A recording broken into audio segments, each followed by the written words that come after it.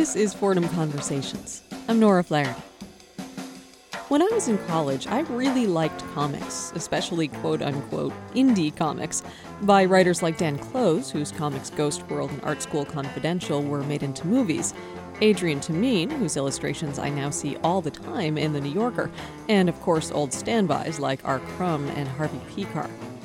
When I used to go to my local comic book store, which was far removed from the grubby little boy space of the store that Bart Simpson frequents, I was often surprised to note that I was the only female there. It seemed that as girl-friendly as the comics themselves might have been, and as many girls might have loved reading them when they were around, that message wasn't getting out quite enough to actually bring girls and women into the comics world in any kind of major numbers. There are some, though, who are trying to change that. One of those is my first guest today, Elisa Quitney. Quitney's a visiting instructor in Fordham's English department. She's a writer of both graphic and prose novels. And in the past, she was an editor at Vertigo DC Comics, the publisher responsible for many of the most well-respected graphic novels out there. In the historically teen boy-dominated world of serious comics, Quitney is among those looking to reach another group, preteen and teen girls. Her graphic novel Token explores the world of the kind of appealing, somehow different young girl that you'd find inhabiting the world of Twilight or A Member of the Wedding. Later on in the show, I'll speak with author David Hajdu about comics and controversy in America. But first, I spoke to Quitney in our studios about the X-Men, visual storytelling, and what she's working on now. Elisa Quitney, thanks for coming in. Thank you for having me. Now, I would like people to understand why I am so excited about this sort of recent trend toward young adult graphic novels geared toward girls. So tell me how the world of comics has traditionally been set up. Well, comics traditionally has been, I think, written and drawn and read by boys. So I think that ended up affecting the material a lot, too. And I always said, for example, looking at X-Men, that it was interesting because it was one of the few comics that reflected not just the male adolescent dynamic, which, Cyclops has these beams that uncontrollably shoot out of his eyes, and he could destroy anything just by looking at it, which seemed to me indicative of a certain male perspective. But then they also have Rogue, who, she can take your powers by touching you, but then she also takes a bit of your personality and loses the sense of who she is, which seems to me a much more female perspective. And now that women are drawing and they're more creative-owned projects, I think there's a lot more of a female perspective. There were always comics geared toward girls, right? But they were toward, little girls? Yeah, I think when I was growing up, there were comics that were aimed at girls. They were, Betty and Veronica and Archie comics were more girls' comics. I loved horror comics. I have to say that, again, I was not a typical girl. And one of the things I loved about horror comics was, that you could read them as a girl. They weren't the traditional male fantasies. In the 70s, there were this bunch of feminist superheroes, heroines. There was the Cat, who was an overtly feminist heroine who had a special cat. She was sort of a female Batman. And then there was my favorite, Shanna the She-Devil, the Jungle Queen with a PhD. And I think that those would have appealed to other women, but when distribution changed and those were not being sold in the corner drugstore, fewer girls were going into comic book stores because that was more of a boy. It became a self-fulfilling prophecy. More boys went in there, so fewer girls went there, and so on and so on. I think, it's funny because as a fiction writer, I've written for largely a female audience, but I don't think that what I write for comics and what I've chosen, has been more female for books and more male for comic books. I think there is probably more of a crossover audience, and it tends to be how they market things and brand things to some extent. But having strong female characters who are proactive and don't necessarily have breasts larger than their head, I think is really key. So we've talked a lot about gender, but there's another aspect of what you're doing, which is the young adult thing. That is a term you hear a lot in publishing, but you never hear it anywhere else. What does young adult even mean? I think, the strict interpretation of it, I think, is 13 to 17.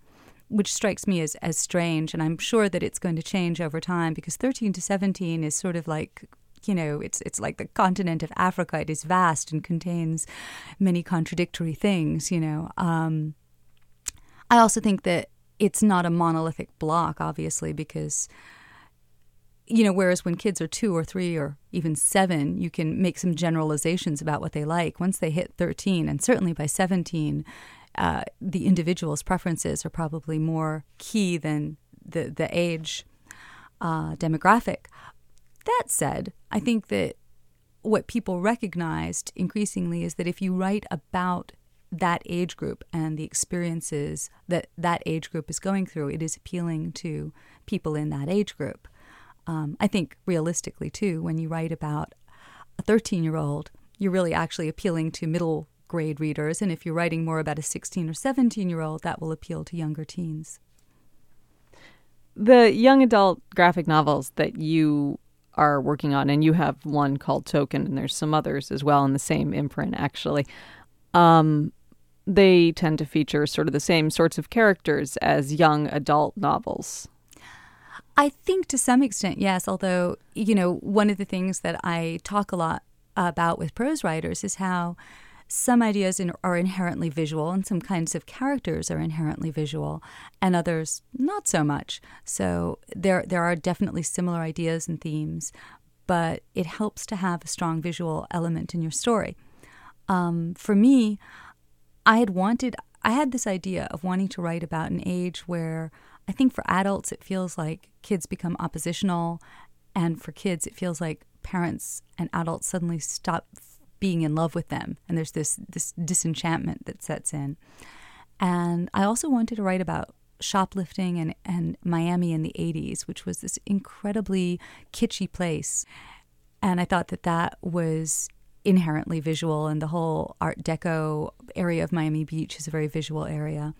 All of that was part of the story. Do you feel like graphic novels are a particularly interesting medium for young girls to read?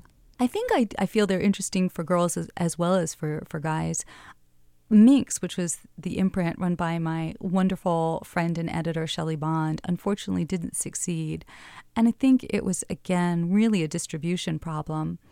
I think that it wasn't getting into the bookstores where it needed to be, because a lot of girls now are reading manga, which is huge. And I think that's been a huge change in how people read and how girls read. And manga is a particular style of comic book, of graphic novel that comes from Japan. And I think that manga at this point has become an influence on so much of Western comics as well. But a purist manga reader wants really a Japanese manga book. And some of the readers, I think, will want direct translations of Japanese books, even if they're, opening the opposite way than American books open. Whereas the Minx books, they needed to be in the bookstore shelved with the books, really, so that a girl who was looking for Sarah Desser or Twilight or Holly Black or Melissa Marr could find a comic that might appeal to her as well and say, this is another way of reading, and this is incredibly cool. So tell me what you're working on now. I'm actually working on a novel and a graphic novel. The graphic novel is a steampunk, and it's steampunk, for anyone who doesn't know, is sort of futuristic or alternate universe Victorian. And in this steampunk world, there's a young girl who becomes a medical student at this very special medical school. There were actually in Victorian times medical schools that accepted women, very few. But this one is peculiar because they are actually in the business of making basically mechanicals, sort of human mechanical hybrids, like Frankenstein-style monsters that are going to hopefully do their Victorian dirty work of soldiering and sex workers and that sort of thing. And it's sort of their dark secret that they are producing this. And she is a bit of an outsider at the school because she is a woman and a medical student, whereas the other ones are either nurses that are women or medical students that are male. And she begins a relationship with one of these creatures. And the creatures are supposed to be kind of zombie-like, but she begins to discover that at least this one does have a greater consciousness, and he has memories from different body parts. So the artist that's working on this with me is Al Davison, and that's what we're doing right now. And other than that, I'm also working on a sort of ghostly romantic comedy novel. I have one more question. I'll close with this. Why should people who are not young adults and who are not into comics care about what you do? I think because I could say something grandiose like, maybe we will save publishing. But I think increasingly as people are redefining what publishing is, what reading is, whether we're going to have mostly ebooks. And I think a lot of older people, older than 20, that is, are hoping that paper books are going to continue to exist in some form. I think graphic novels may be a large part of that because the desire to still see pictures and reproduce them, I think that may really be one of the things that keeps books, if they continue to be as popular as they are, get more so, can help save the paper book. But the other reason to read comics is I am a great fan of diverse art forms. And I'm not one of those people who thinks you should read books and therefore not watch TV because shows like Mad Men show you how incredible TV can be. And I don't think you should watch TV but never see a film. There's so many different ways to express yourself.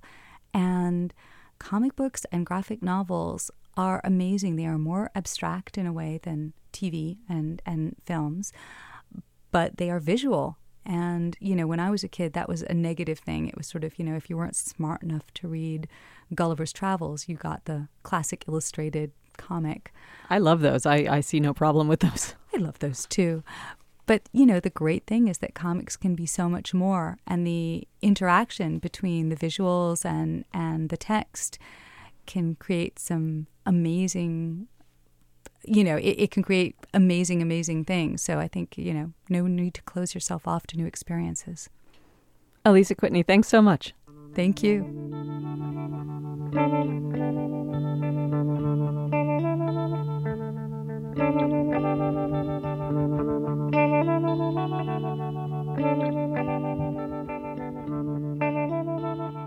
Alisa Quittney is an author and a visiting instructor in Fordham's English department. You can learn more about all her work at Alisa Quittney, that's KWITNEY.com.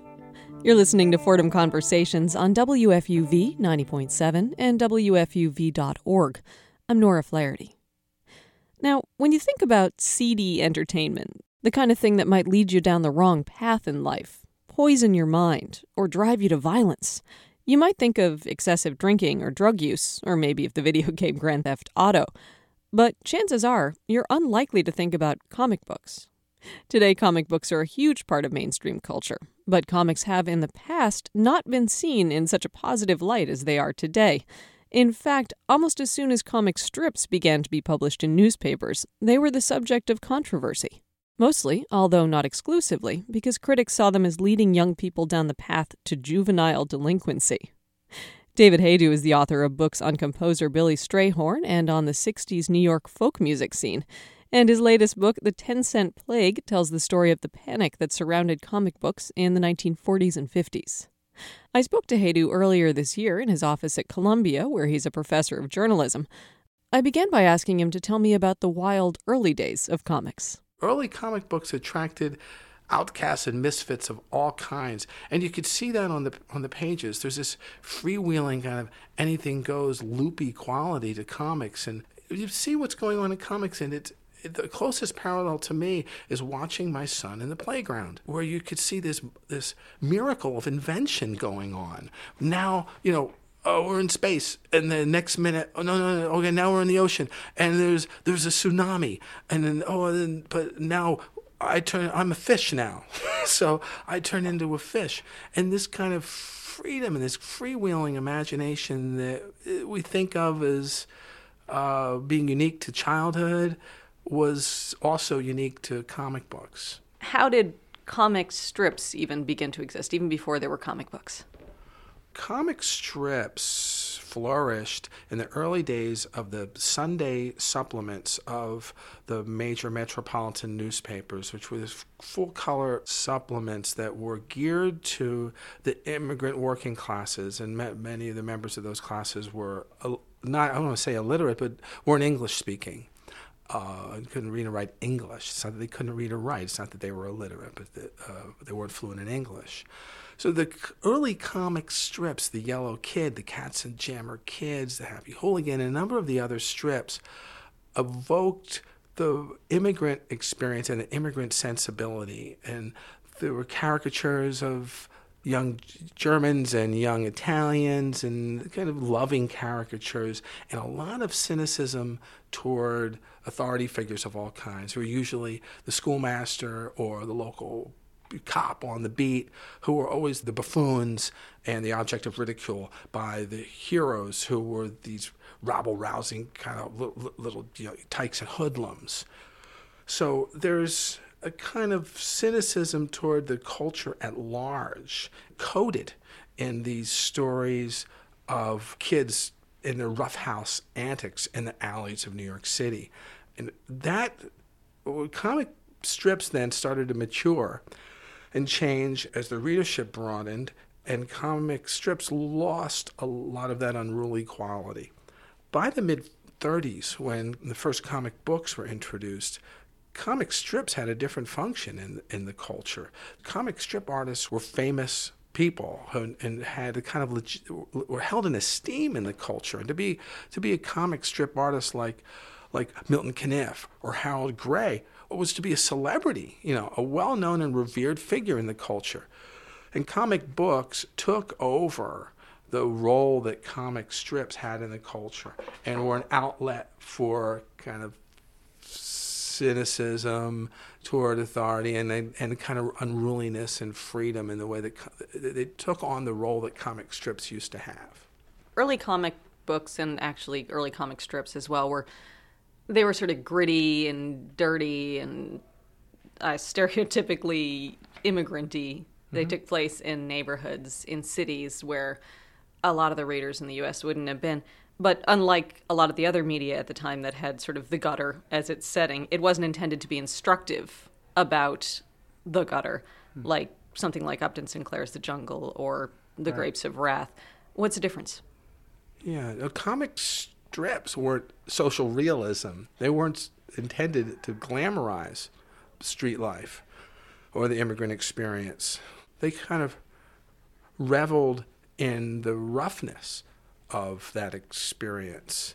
They represented a kind of sharing of the hardships of that experience and took a kind of delight in that sharing with the readers. So they had a communal function. Their way of expressing and parroting the immigrant experience by and for the immigrant class in the early part of the century. And comic books had a similar function in that they were done by kids for kids, and they had a shared purpose of expressing what it was like to be a kid, which was to be a different kind of outsider in American culture in the 30s, 40s, and the early 50s, because this was at a time when youth wasn't central to popular culture the way that it is now. I mean, I've raised 3 kids, and they've all grown up in an era when not just popular culture, but the economy is like fixated on youth, and youth is a driving force in the economy and a driving force in the culture.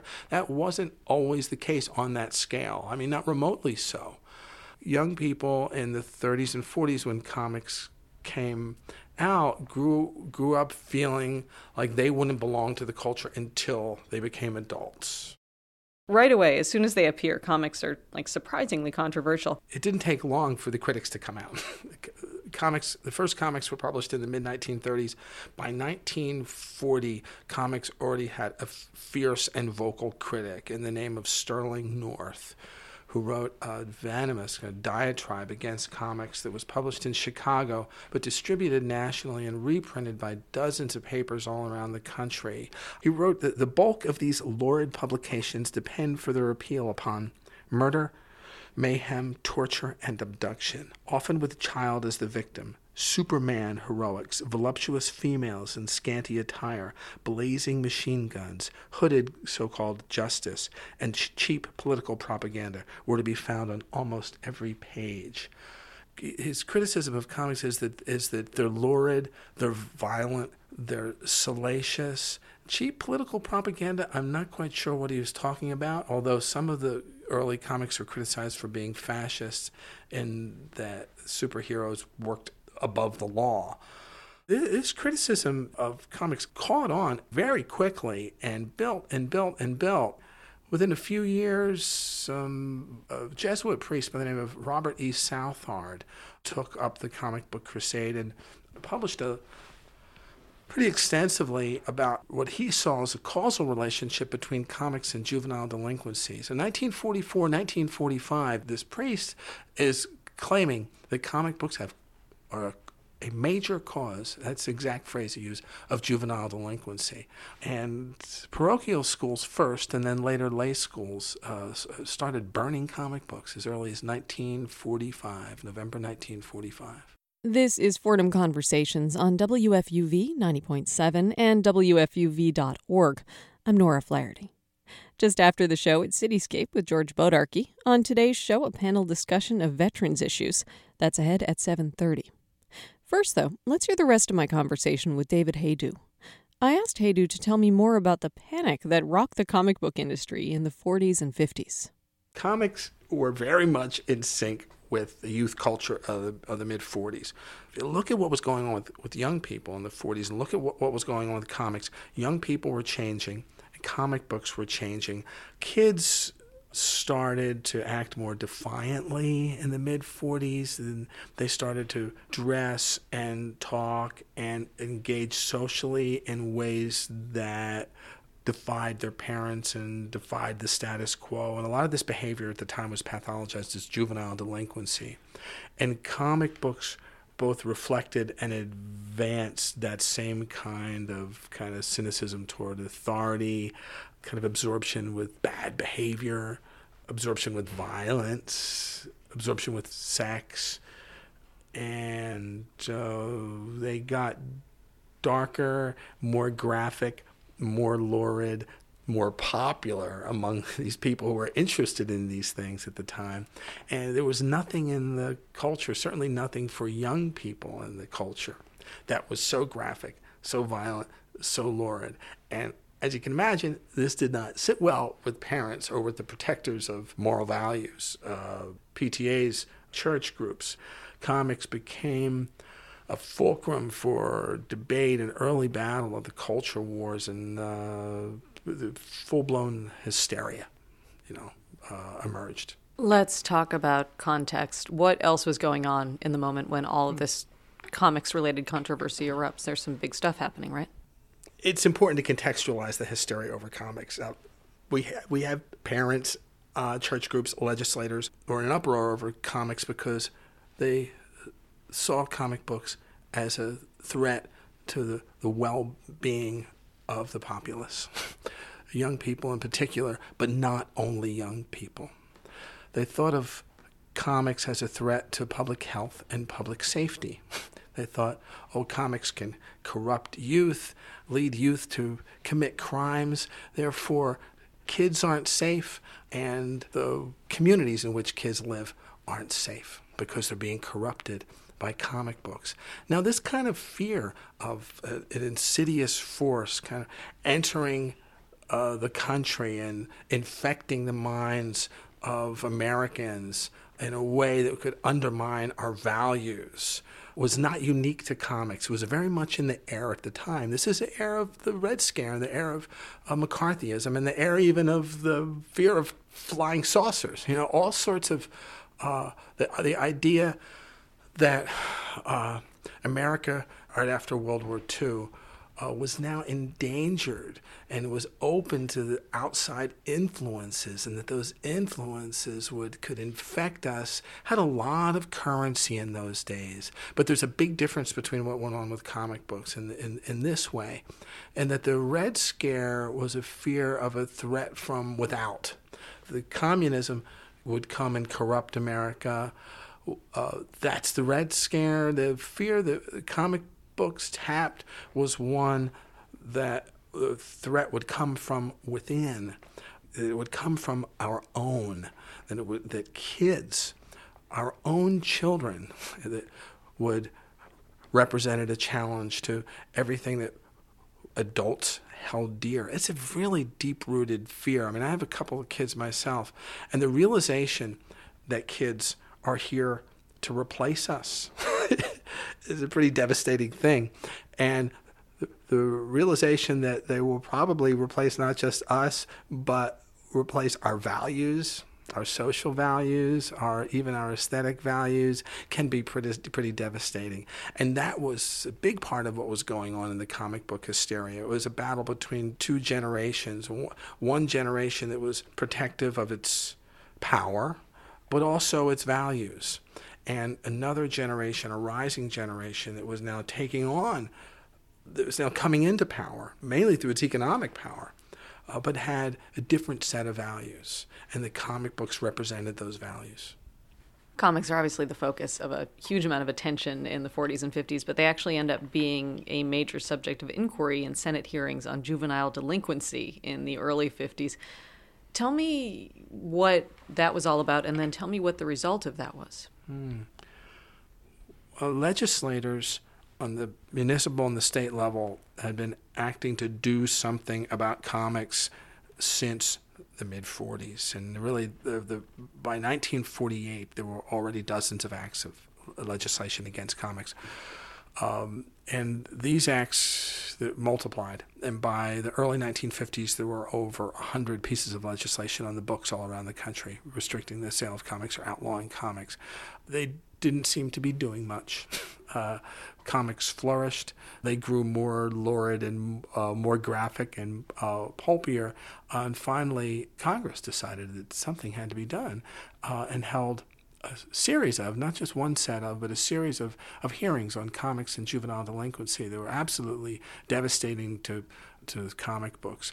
Comic books kind of dominated the public discourse in 1954, were front page of newspapers all around the country, front page of magazines, the subject of literally hundreds of articles and editorials. And after these hearings, there was a feeling that something had to be done.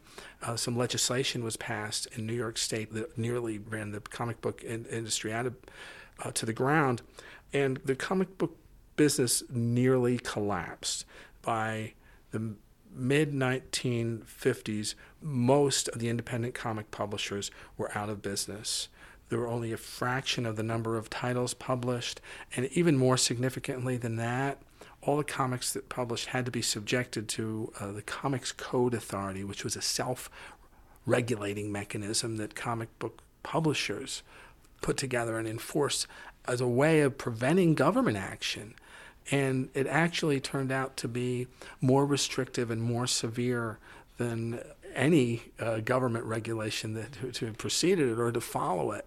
And it denied comic books their essence as a vehicle of expression of dissident ideas. David Hajdu is the author of The 10-Cent Plague, The Great Comic Book Scare and How It Changed America. David, thank you so much for talking with me. Thanks a lot. I had fun. The 10-Cent Plague is out in paperback from Picador. Parents, do you actually know what your sons and daughters do for thrills and kicks? Teenage kids living it up and doing things they can never live down. Teenage sickle hounds going all out for thrills. Laughing at danger. Playing at love. The kind of playing that leads to plenty trouble. But Carol falls for the wrong boy. A petty thief who promises to reform but doesn't. The Flaming Teenage. From WFUV 90.7 and WFUV.org, this has been Fordham Conversations. If you have any comments or questions about today's show, you can email us at fordhamconversations@wfuv.org. We would, of course, and as always, love to hear from you. Fordham Conversations is available as a podcast at WFUV.org. It's also in our audio archive, which you can check out on our website as well. I'm Nora Flaherty. Cityscape is next. Thank you for listening, and have a wonderful weekend.